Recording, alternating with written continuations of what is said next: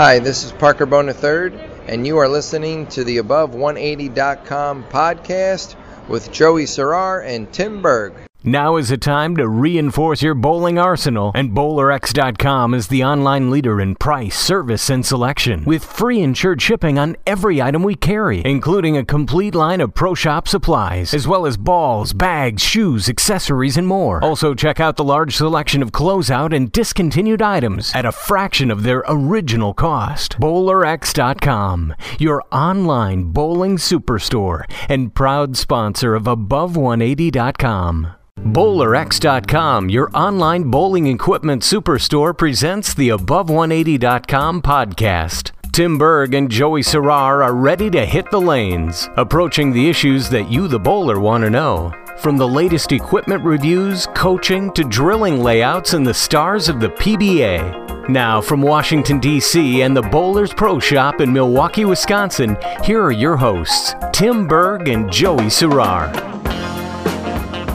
Joining us now on the Above180.com podcast is Dwayne Hagen. Dwayne is the USBC Open Championships Tournament Manager. Dwayne, thanks for joining us. Oh, it's my pleasure. It's a great opportunity. Thanks. Well, Dwayne, figured we'd take the opportunity to chat with you for a few minutes as the USBC gets ready to crank up and get things rolling here. The kickoff is set for, as we record this, we're 9 days out, or 8 days out rather. So why don't you just talk about really what you guys have been doing in your final preparations for the USBC Open kickoff in Reno? Well, we chewed off quite a bit to try to accomplish this year with doing a number of new things, such as putting the Bowler's Journal right here within the National Bowling Stadium. We've kind of built ourselves a whole little 10-lane center off to the side at the high end, and I think it's going to be sort of a special place to go. And then, of course, we're working with the showcase lanes downstairs as well, something that the bowling stadium here has done as an improvement for the bowlers, and we'll have some new activities down there.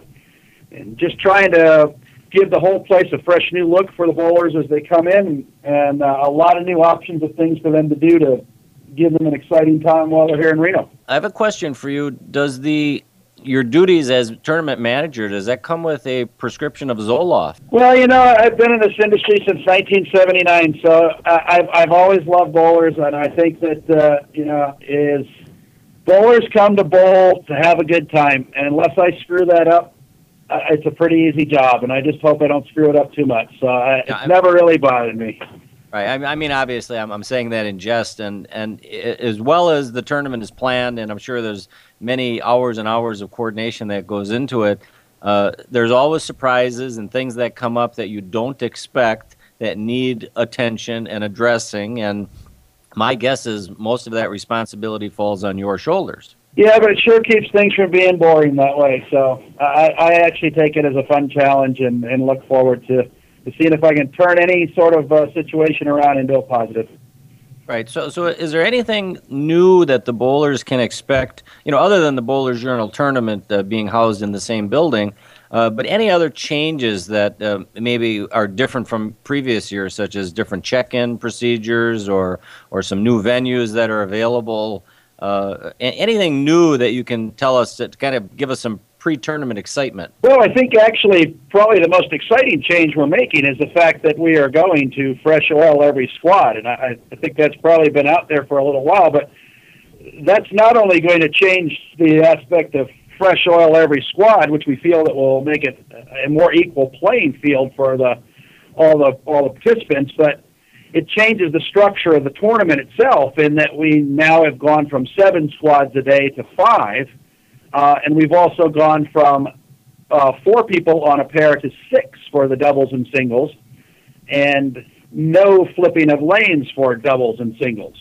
So those are all changes that will impact the tournament in ways that we hope will be very beneficial for the bowlers' experience, but we really don't know the consequences of them yet. So we're all looking forward to the fact that we hope they'll be positive. They're in response to bowler demand for having a little slower pace on doubles and singles, for having fresh oil in a fair playing field.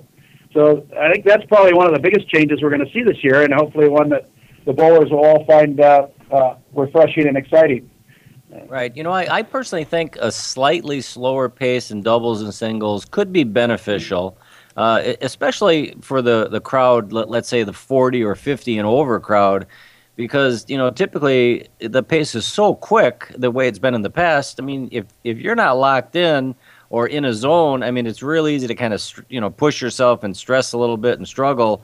Where when you have a little time to think a little bit and maybe analyze what you're doing, I think it may help in the long run for most bowlers. Yeah, I think, and certainly those that are not of the uber competitive variety, they want to have a little time to socialize with their teammates, or maybe help their son out, or help the teammates that aren't getting lined up as well. I think it'll give it a little bit more opportunity for that to happen, and just have an overall better experience.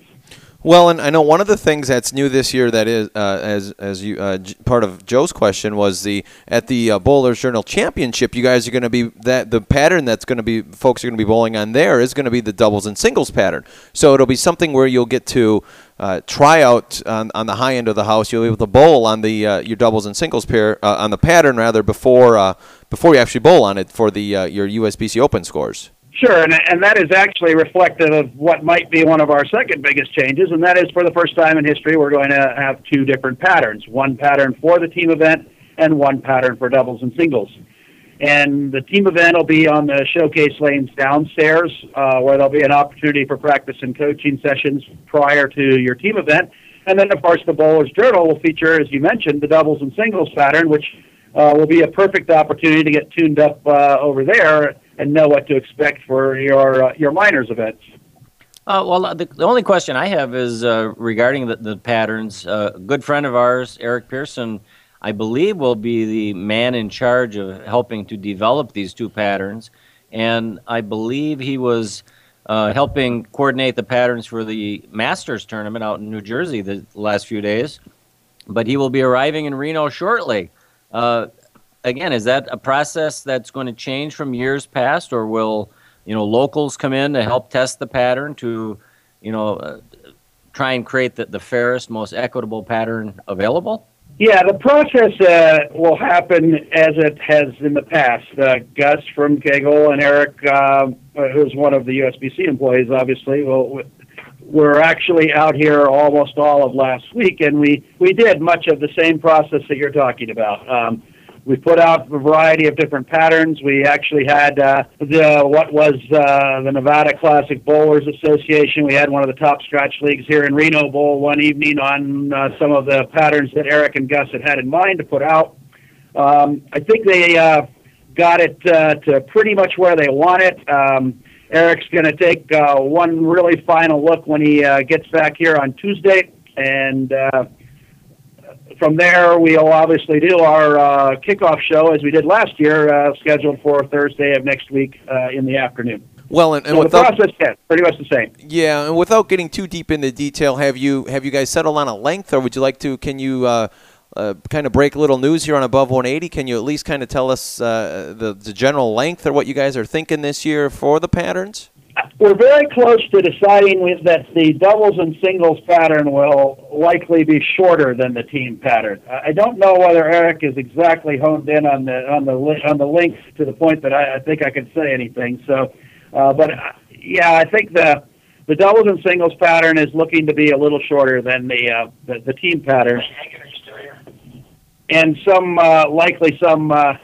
differences in drop brush or whatever. But as far as the exact pattern, I really don't have that to divulge at this time. So, Dwayne, do you have any personal feelings of if this new procedure of fresh patterns will favor teams that are, let's say, skilled or talented in lane carving, in other words, trying to create the best shot possible through practice and early play? Or is this going to kind of open up the field to those who aren't good at lane carving and those who just make good shots? Or again, do we have to wait for time to tell? I think we have to wait for time to tell, but I think that at least this will allow people to utilize whatever level of knowledge they have. And with the system the way it was before, I'm not sure that was the case. You were sometime at the mercy often of what you followed and what was carved out before you. And so I think at least this way, if my team that might not be, say, as great as Jeff Riggle's team carves them out a little wrong, well, maybe we maybe we at least can blame ourselves or look at ourselves in the mirror and say, well, we could have, should have done that. On the other hand, we're also trying to offer many opportunities between the coaching downstairs with Matt McNeil. There's coaching upstairs with Mike Jazz now. There's an opportunity to participate on the pattern and develop your own strategy through practice sessions down or through using the Bowler's Journal to give people an opportunity to maybe have a better idea of how they want to attack the lanes and then be able to go out and do it and not be at the mercy of what they inherited. Well, and Dwayne, you mentioned that there's we went from 7 to 5 squads. So could you just walk everyone through what the new squads are for everyone that's going to be bowling in Reno this year? Sure. There's still a 7 a.m. squad, which there was before. Then the next doubles and singles squad that will follow the 7 a.m. doubles and singles will be the 11 a.m. squad. And then at 3 p.m. is the first of the team squads. And then at 7 p.m. is the second of the team squads. And then the final doubles and singles squad should go off around 10:30 in the evening. As we feel we'll be able to pick up some time with the two team squads back to back. And we also wanted to sort of move the two team squads back into what we considered the prime time of the day and the prime time of the tournament. And I know that in past history, the two team squads were back to back, but there wasn't a re-oil in between, and that led to some situations. We think obviously with the fresh oil every squad, we've dealt with any of those past 10:30 being the better squad type of thing, and we'll have a great center part of the day to bring the majors to the forefront. I have a question regarding the team element here. We had just interviewed Jim Sturm, and he had mentioned only about 5 or 10% of sanctioned leagues incorporate 5-person teams. Has the USBC or you in general just given it any thought to possibly opening up the tournament to 4-person team event? And, in other words, eliminate that odd man out with a 5-man team for pairing up doubles and singles. It's a topic of frequent discussion. Obviously, in our case, we've had pretty good success with this format in recent years, and with the tournament growing to numbers of, 16, 17,000 teams. And then even now, they say, well, we only had 12 last year. Well, only 12 was pretty dang high for the, most of the history of the tournament. And it's still 60,000 some bowlers. So it's kind of hard to really want to tweak something too terribly much that maybe isn't broken. And secondly, there is a fairly significant number of our teams that do come at least with 2. And so therefore it's really 10 people and it's not really odd man out. It has been a topic of discussion, but I think for the foreseeable future, we're pretty happy with the 5s. Dwayne, want to thank you again for joining us today. All the best again. Everyone, hope to see everyone out at the USBC Open. Watch the kickoff show. It's set for the 28th of February at 4 o'clock Eastern Time. But Dwayne, all the best of luck with the tournament. Oh, one quick final thing. Can you divulge the approximate number of teams you have signed up already this year for Reno? We have about 10,500 teams. Excellent. And for Tim Berg, Joe Serrar, Dwayne Hagen, good luck and good bowling.